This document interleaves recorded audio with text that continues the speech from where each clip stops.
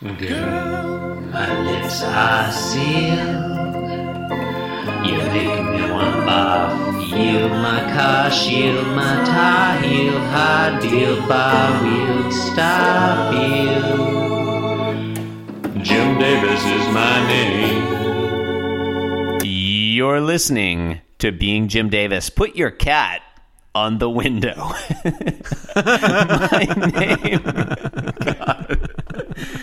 My name is Christopher Winter, and So clever. So clever, so classy. It's very clever. My name is Christopher Winter, and It's exceedingly clever. I am Jim Davis. Yeah. My name is John Gibson, and I'm Jim Davis. John, today is Wednesday, September 2nd, 1981. Today we are reading the 1172nd ever Garfield strip. Hard pass. Yeah. Not only No, thank you. is it disturbing how big that number seems, even more disturbing is to project ourselves into the future and realize that decades from now, that number will seem so small. John, what happens in today's Garfield? You really learn important life lessons by listening to this podcast. It's true.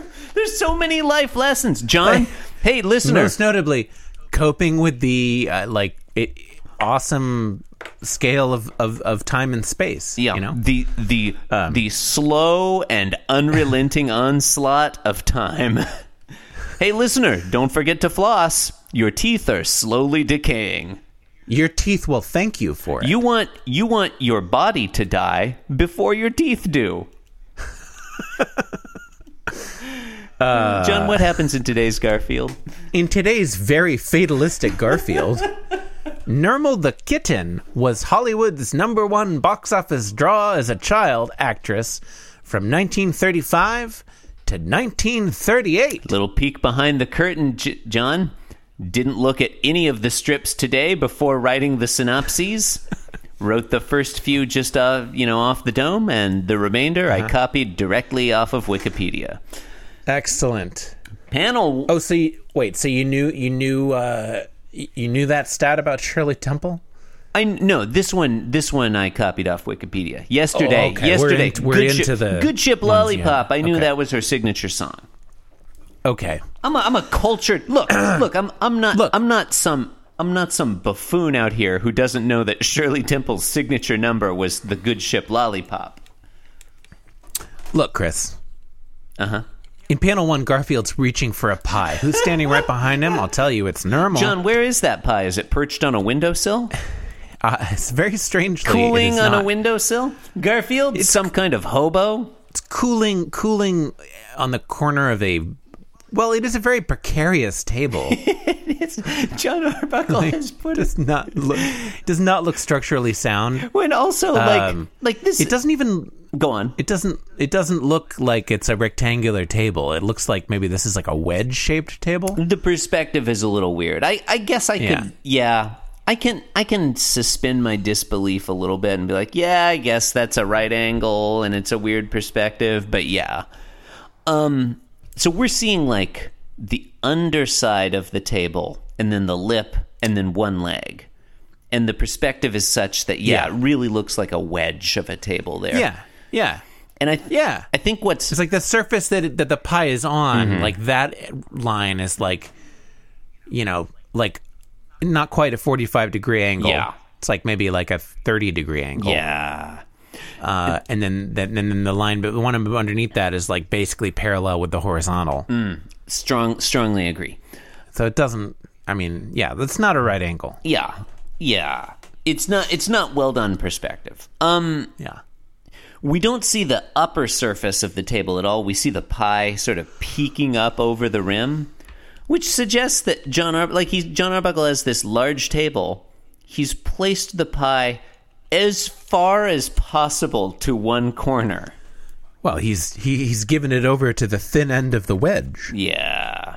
So Garfield's reaching up, trying to reach it, like left hand way up there, not quite reaching it. Upset, ears back because he can't. Nermal sitting to the left, watching him, possibly ogling Garfield's ass as Garfield stands up on his tippy toes. Yeah, no doubt ogling Garfield's ass. Look, like that's what's happening. I mean, who's not going to ogle Garfield's ass when they get that view of him, right? I mean, yeah, when the opportunity presents itself. I mean, it would be rude not to. I don't want to, like, male gaze Garfield or anything, but you get that shot. Like, he's standing right in front of you, standing on his tiptoes, reaching up. You're going to take a gander at that derriere, am I right? Yeah, isn't that, like, pointedly not male gaze? You're going to take a squiz at his package. I mean, and it's not a heteronormative, well, male gaze. I mean, it's not really, no, because he's a cat and also male, but... Yeah. Or did Jim Davis say he's not... Okay, anyway. Panel 2. All right, yeah, panel 2. Garfield is looking over at Nermal, smiling. He's not standing up on his tiptoes anymore. He's smiling. Nermal really excited. Garfield thinks, I can't reach that pie, Nermal, panel 2 name drop. What say we team up? And Nermal's really excited at this prospect, but he's speechless. He doesn't say a thing. He's just excited.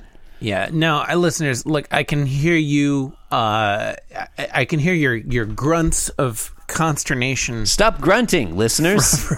from through your headphones, I can hear them. Uh-huh.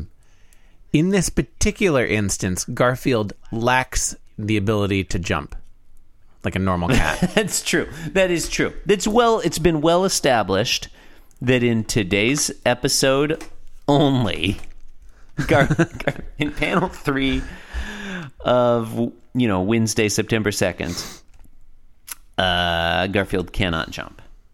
Yeah. Did you already read the dialogue? Yeah. Okay.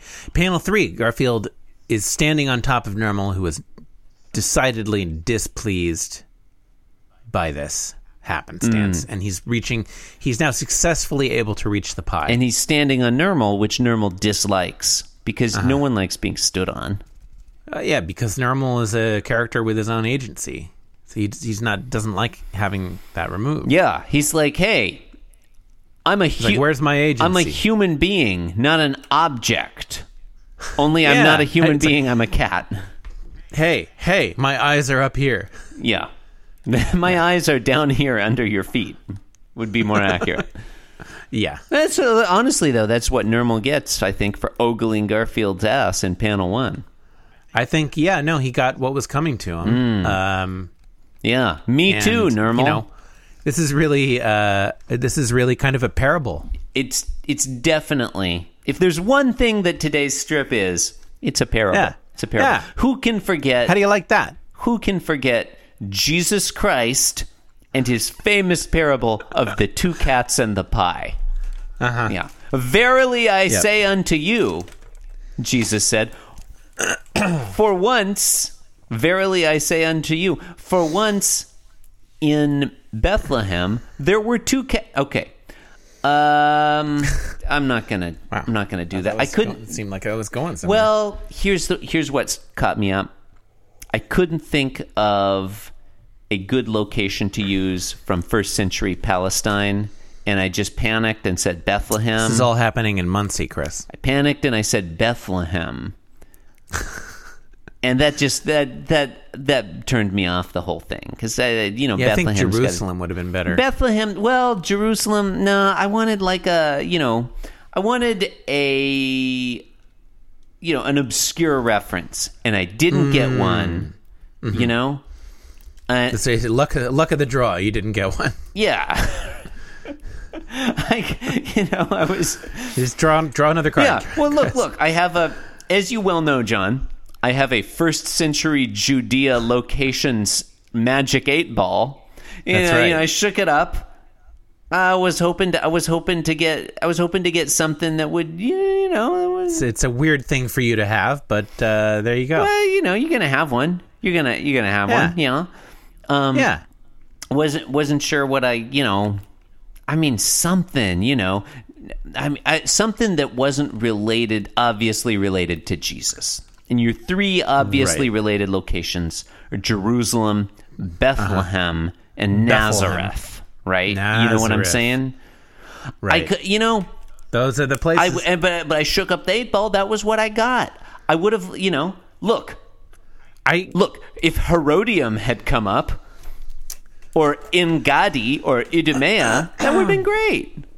Didn't happen. Are we still in the episode? No, I'm about to end the episode now, John. So we're still in it. Well, still going on. I mean, you know, it's still happening. It's sort of a penumbra. John. Uh-huh. You've been listening to Being Jim Davis, a very cool, a very cool and legal podcast. Cool and sexy. Well, I would say it's sensual. I don't know if. Oh, okay. Okay, John. We have to. I'm fine with that. I'm not going to argue. We have to end today's podcast. But before we do, surprising that we haven't already. Before we do, I would like you to judge. Would you say that would you say this podcast is sensual, sexual, or erotic? Which word best describes our Clearly podcast? all three. Yeah, but one of them's going to be... I would say probably erotic. I feel like we aim for sensual, but often we land on erotic. The best of both worlds. Yeah. Look, you can support the program, you know, by giving us a sensual massage. Look, I mean, realistically, like, you're going to support the program. Yeah. Why not visit our website, www.beingjimdavis.com, renowned as the most sexually explicit website on the internet. Thank you and good night. Thank you and fare thee well. Yeah.